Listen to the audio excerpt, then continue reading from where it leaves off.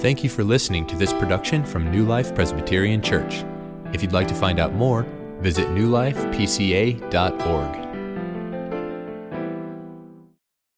Pyotr Ilyich was a tortured soul. He was tormented by rejection. Allegedly, Pyotr was rejected every time that his mother thought that he was misbehaving, and she told him that God would reject him as well. And although Pyotr was clearly musically gifted as a child, his parents directed him toward a course of civil service. And so when he enrolled at the music conservatory, that decision met with their strong disapproval, and he felt rejected. But he eventually became the most famous composer in his country. But his critics denounced his music as being overly romantic, and his peers discounted it as being light and frivolous. And so he was pained by their rejection. But there was something else. Pyotr struggled with feelings of homosexuality. And so he struggled with that, and he attempted to marry a woman, but that marriage ended in disaster, leaving him feeling even more rejected. And he longed to confess those struggles to the priest, but he feared excommunication and rejection by the church. And so when Pyotr Ilyich was just 53 years of age, he died. And when he died, it was attributed to cholera, but many people believe that he took his own life by suicide. Pyotr Ilyich is better known by his Russian family name, Tchaikovsky. He was the composer of Swan Lake, of the Nutcracker, the 1812 Overture, just to name a few. This just goes to remind us that people can appear relatively fine outwardly. They can live productive lives and actually accomplish great things, all while suffering intensely under the weight and anguish of rejection.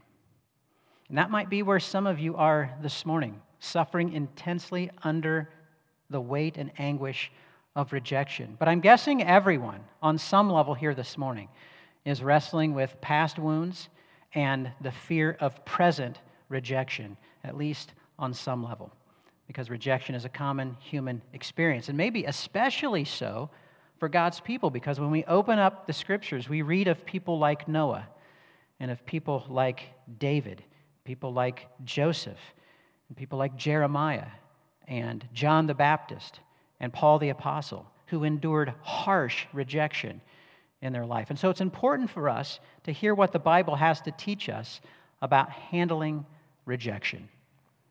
Handling rejection. Moses was also someone who was repeatedly rejected. He was rejected by Pharaoh. His message to let the people go was rejected by Pharaoh. He was at one time challenged and rejected by his own siblings, Aaron and Miriam, and he was repeatedly rejected in terms of the exercise of his leadership by those that he was called to lead, the people of Israel. So Moses knew rejection. We actually see this happen very early in his life and ministry in Exodus chapter 2, verses 11 through 14. So if you have a Bible with you this morning, you can open to Exodus chapter 2, verses 11 through 14. We're going to read that passage. If you don't have a Bible with you this morning, you should be able to find a paperback Bible underneath one of the seats in front of you, and that text can be found on page 26 of those paperback Bibles. But this episode in the life of Moses in Exodus chapter 2 is interpreted for us in the New Testament by Stephen as an episode of rejection in Acts chapter 7, verse 35. So we're also going to read that passage, but I'll have that passage on the slides for you, the Acts chapter 7, verse 35 passage. So if you found Acts chapter 2, verses 11 through 14, I invite you now, if you're able, to stand for the reading of God's Word. Beginning in verse 11 of Exodus chapter 2, this is the Word of God. One day, when Moses had grown up, he went out to his people and looked on their burdens, and he saw an Egyptian beating a Hebrew, one of his people. He looked this way and that, and seeing no one, he struck down the Egyptian and hid him in the sand. When he went out the next day, behold, 2 Hebrews were struggling together. And he said to the man in the wrong, "Why do you strike your companion?" And he answered, "Who made you a prince and judge over us? Do you mean to kill me as you killed the Egyptian?" And then Moses was afraid and thought, "Surely the thing is known." When Pharaoh heard of it, he sought to kill Moses. But Moses fled from Pharaoh and stayed in the land of Midian. And now you can see on the screen this interpretation for us in Acts chapter 7, verse 35. These are the words of Stephen before he was stoned. Stephen says, "This Moses, whom they rejected, saying, 'Who made you a ruler and a judge?' This man God sent as both ruler and redeemer by the hand of the angel who appeared to him in the bush." The grass withers, the flowers fade, but the word of the Lord abides forever. You can be seated. Well, in considering how to go about handling rejection, we can start by acknowledging that we experience the feelings of rejection in pain. We experience the feelings of rejection in pain. Rejection hurts. It can be painful to not get invited to the party. It can be painful to not be included in the group that's going to lunch. It can be painful when you get passed over to be a partner in a project in a class. When people who you know look right at you and then walk past to sit next to someone else at social events, that can be painful. It can be painful to not make the team, to not be chosen to serve in student organizations. Not to mention it can be painful when you're rejected because of how you look or maybe even because of your faith. But the pain that we experience with rejection doesn't diminish as we get older. It stings to be rejected or overlooked for promotions or for jobs. And then when we do get those promotions, to be rejected by the people that we're called to lead or to serve. It can be painful to get let go of jobs and to be fired. Or when your ideas or proposals are dismissed or overlooked, especially in favor of someone else's ideas and proposals. And it can be very hurtful when our work and our service that's rendered on behalf of others is discarded and neglected. It can be hurtful. But the pain that we experience with rejection is particularly crushing when we feel spurned by those that we're supposed to be closest to. Like when parents reject their own children, or children feel rejected by their own parents, or when you're betrayed by someone who is close to you, or when you have a crush on someone and that interest is not reciprocated toward you at all, or when someone breaks up with you, or when a spouse leaves another spouse, especially if a spouse leaves for someone else. Those kinds of experiences can cut us deeply, and they wound us because we experience the feelings of rejection in pain. And I suppose one of the reasons that rejection is so painful is because it feels so personal. We don't just feel rejected, we feel like rejects. And we don't just feel like we have failed, we feel like failures. And so, predictably, clinical research indicates that those who are experiencing rejection often find that accompanied by things like anxiety and depression, difficulty focusing and concentrating. They experience sleep deprivation and a diminishing of their immune function. And for some people, it's experienced in increased feelings of anger and aggression. It wouldn't surprise us, I don't think at all, to learn that when 15 school shooters were analyzed in 2003, it was found that all but 2 of them were experiencing feelings of social rejection. And in the face of complaints on one occasion, with his leadership being rejected, even Moses declared this desire to be dead, for his life to end. As he speaks these words to the Lord in Numbers chapter 11, he says, "The burden is too heavy for me. If you will treat me like this, kill me at once." That's what he says in the face of criticism and complaints. And for these kinds of reasons, it's important then that we find ways of handling rejection effectively and biblically. Because if we don't have ways of handling rejection biblically and effectively, we tend to try to protect ourselves in unbiblical ways. Namely, our fear of the pain of rejection coming from others outweighs our fear of the Lord.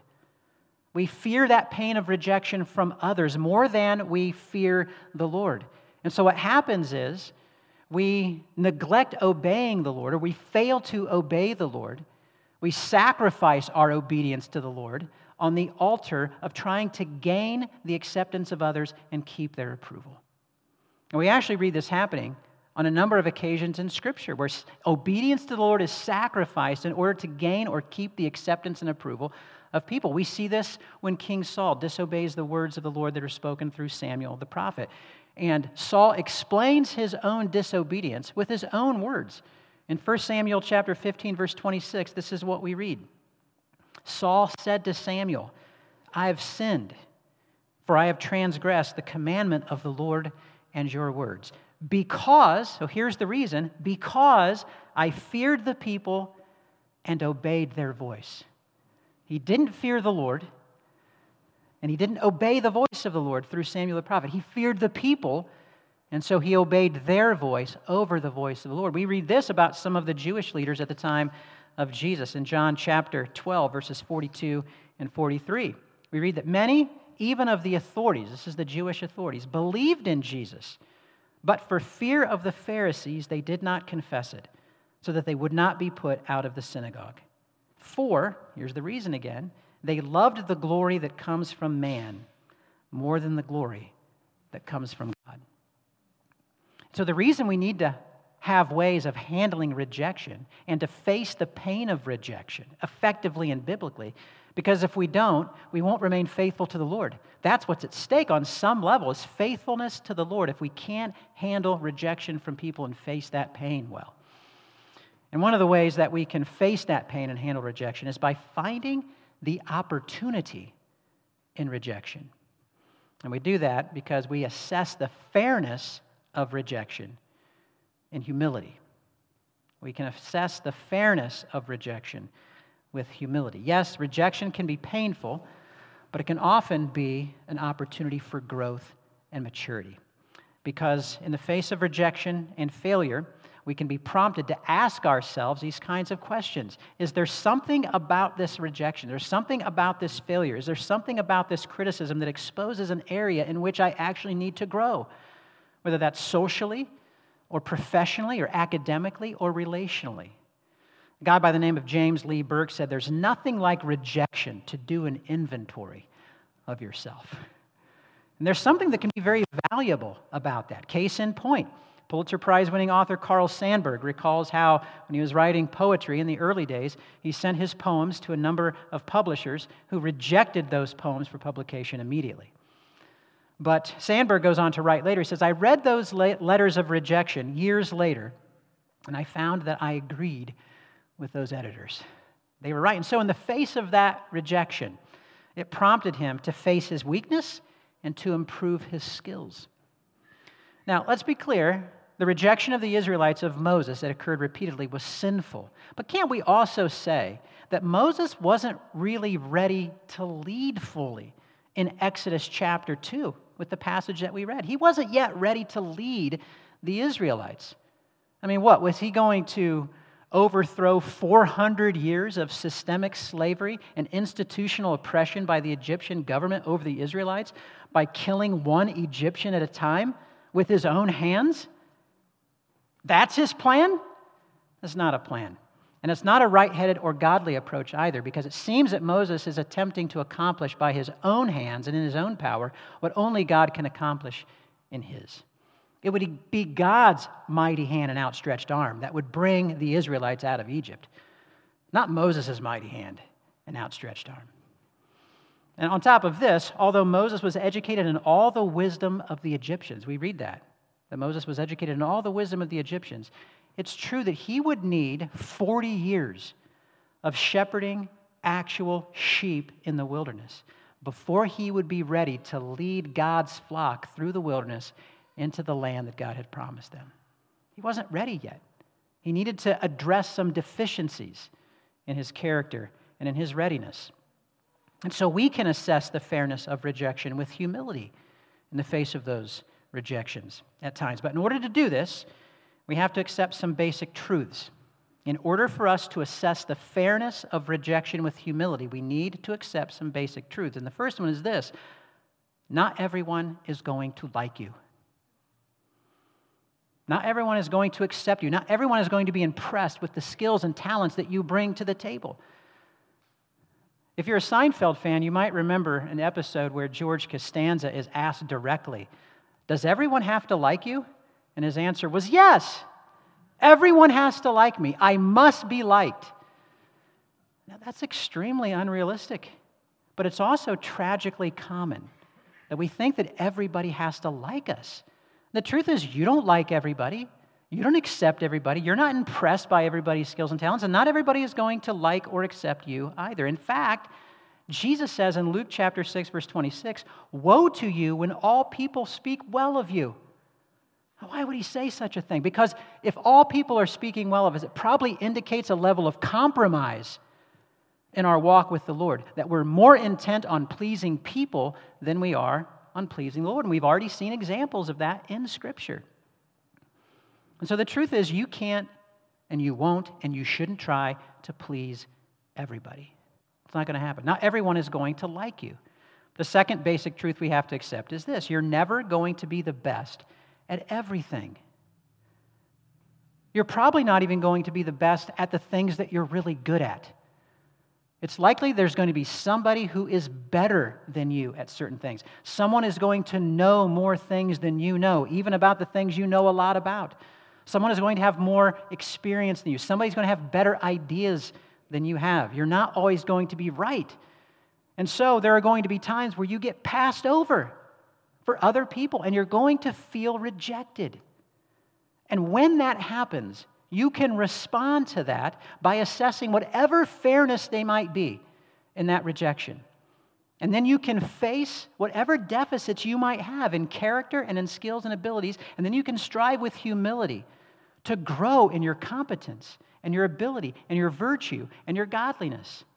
You can choose to assess that and seek growth in it, or you can respond in pride and anger and refuse to grow. Or you can respond in fear and insecurity and shrivel up. Those last two options are not godly options.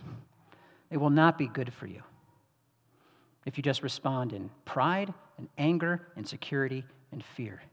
We can assess rejection with humility. But what about in the face of betrayal and abandonment, when you've been rejected that way? Are we supposed to assess the fairness of rejection in the face of those kinds of things? It doesn't even seem like fairness is an appropriate word to use there. It actually feels harsh to talk about assessing the fairness of that kind of rejection. And perhaps that's not the best word to use there. But even then, even though we can say that you were betrayed and you were left for reasons that were not your fault, even in the face of those things, it can prompt us to ask the question, how can I use this situation, this experience, to grow in godliness? How can I grow in godliness as a result of this experience? You can ask it even in that kind of situation. I've said this before. I said it in Discipleship Hour class this morning. Some of you have heard me say it before. If you haven't heard me say it, I'm going to say it again. Life is about what happens to you. And oftentimes we have very little control over the things that are happening to us. We have to trust that God and His sovereign rule is controlling those things, and that He's controlling them in His wisdom, His goodness, and His love. But life isn't only about what happens to you. Life is also about how you respond to what happens to you. Life is about how you respond, and we make choices about how we respond. And those responses will shape who we are, and we have to own those choices. And so when you face rejection and failure and criticism and complaints, how are you going to respond? How are you going to respond to that rejection? One of the first things I should do when my leadership or my teaching or my care or my shepherding is rejected or criticized or challenged, or when I experience failure in those areas, one of the first things I should do is ask myself, is there anything legitimate about these criticisms, about this rejection, about this failure? I'm not omnicompetent. I'll say that again. I am not omnicompetent. There are lots of things I need to grow in, and so rejection and failure and criticism and challenge can be an opportunity for me to identify those things. Are there ways that I need to grow here in my leadership in response to these things? In the face of rejection, my leadership, my shepherding, my teaching. And I'm guessing if you're honest with yourself, you're not omnicompetent either. And so you can assess what was the point again? The fairness of rejection with humility. But it's really hard to respond that way, isn't it?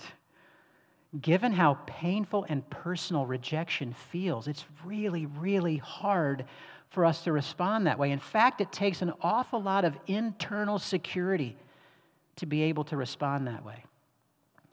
But we can have that kind of internal security if we overcome the fear of rejection by grace. We overcome the fear of rejection by grace. Rejection hurts. And it hurts because we long for acceptance. We want to be fully known and fully loved.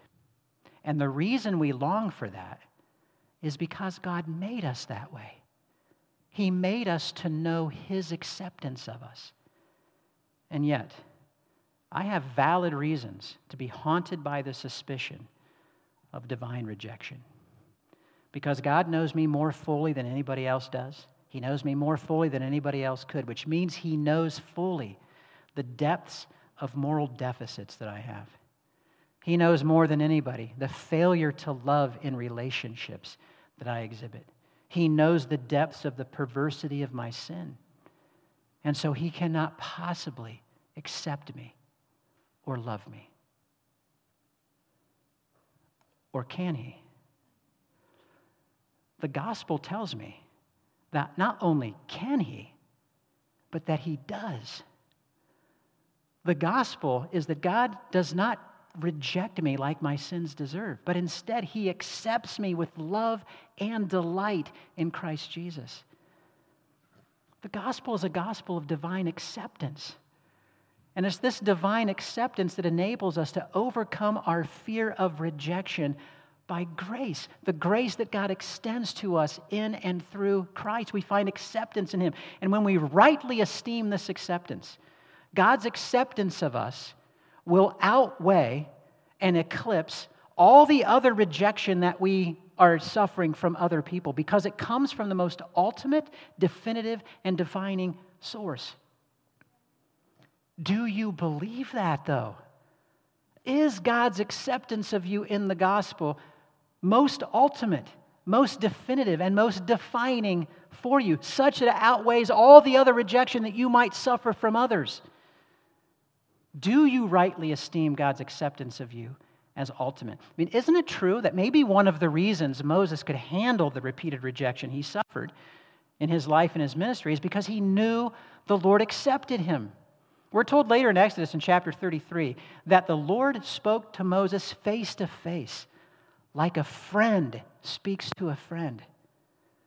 We also read of the Lord defending Moses when he is criticized and challenged by Aaron and Miriam later in his ministry. This is what the Lord says to Aaron and Miriam, rebuking them in Numbers chapter 12, verse 8. He says, "With Moses, I speak mouth to mouth, clearly, and not in riddles, and he beholds the form of the Lord." I mean, whatever mystery that provokes for us, that's something special, that Moses beholds the form of the Lord. And he says, "Why then were you not afraid to speak against my servant Moses?"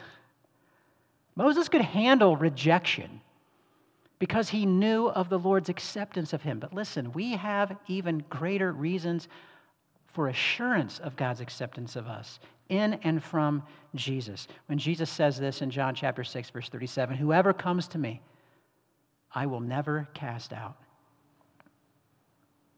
Listen, if you go to Jesus, He will not reject you. He will change you, but He will not reject you.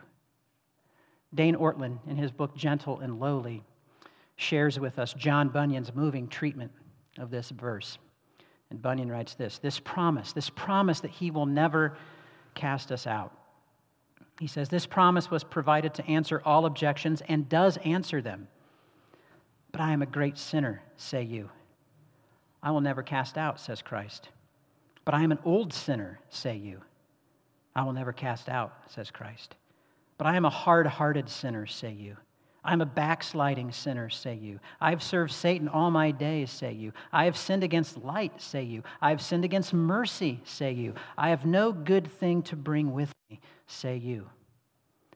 I will never cast out, says Christ. Dane Ortland continues by writing this. He says, we tend to retain a vague sense that given enough time, Jesus will finally grow tired of us. No, wait, we say cautiously approaching Jesus. You don't understand. I've really messed up in all kinds of ways. I know, he responds. Well, you know most of it, sure. Certainly more than what others see. But there's perversity down inside me that's hidden from everyone. I know it all. Well, the thing is, it isn't just my past. It's my present, too. I understand. But I don't know if I can break free from this anytime soon.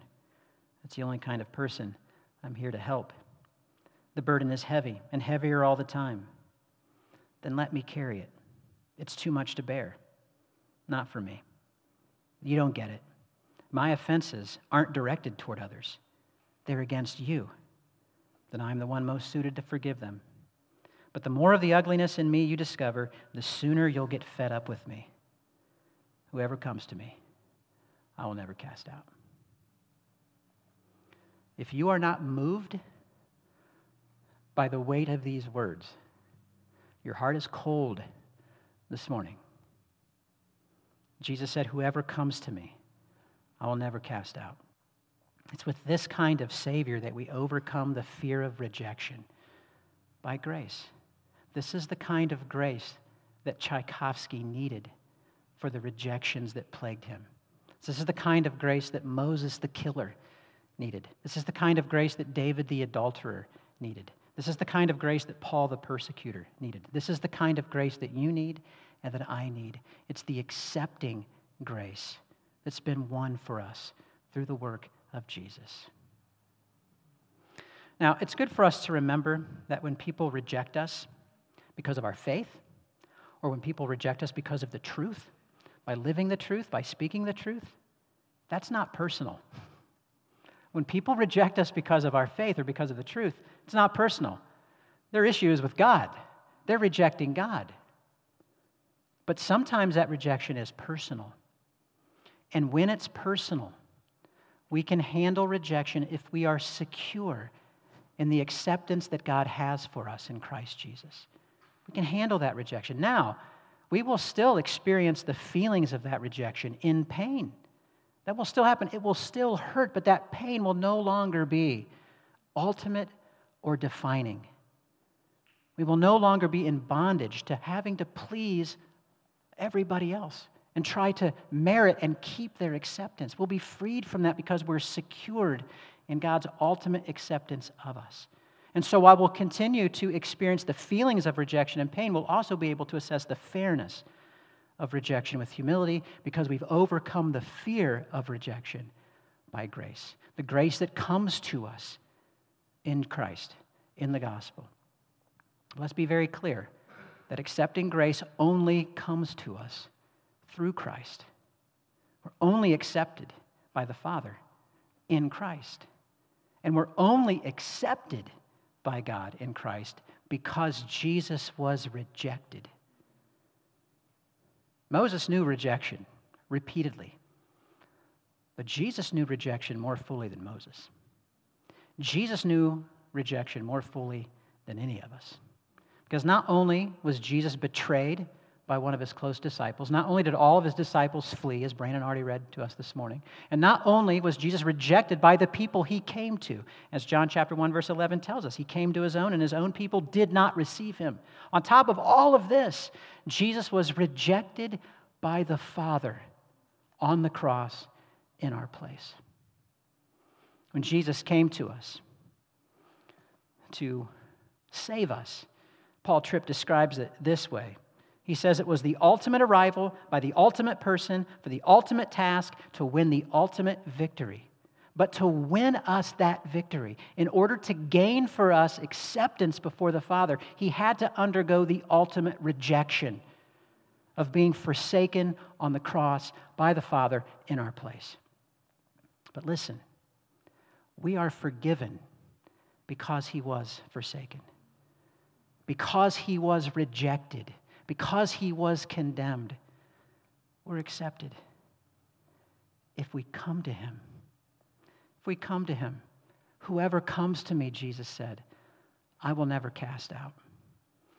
And so wherever you're at this morning, in your heart of hearts, wherever you're at, whether you're a long-time, mature believer, whether you're a new, young believer, if you're a skeptic, if you're a doubter, if you're an unbeliever, if you're young, if you're old, go to Jesus in faith.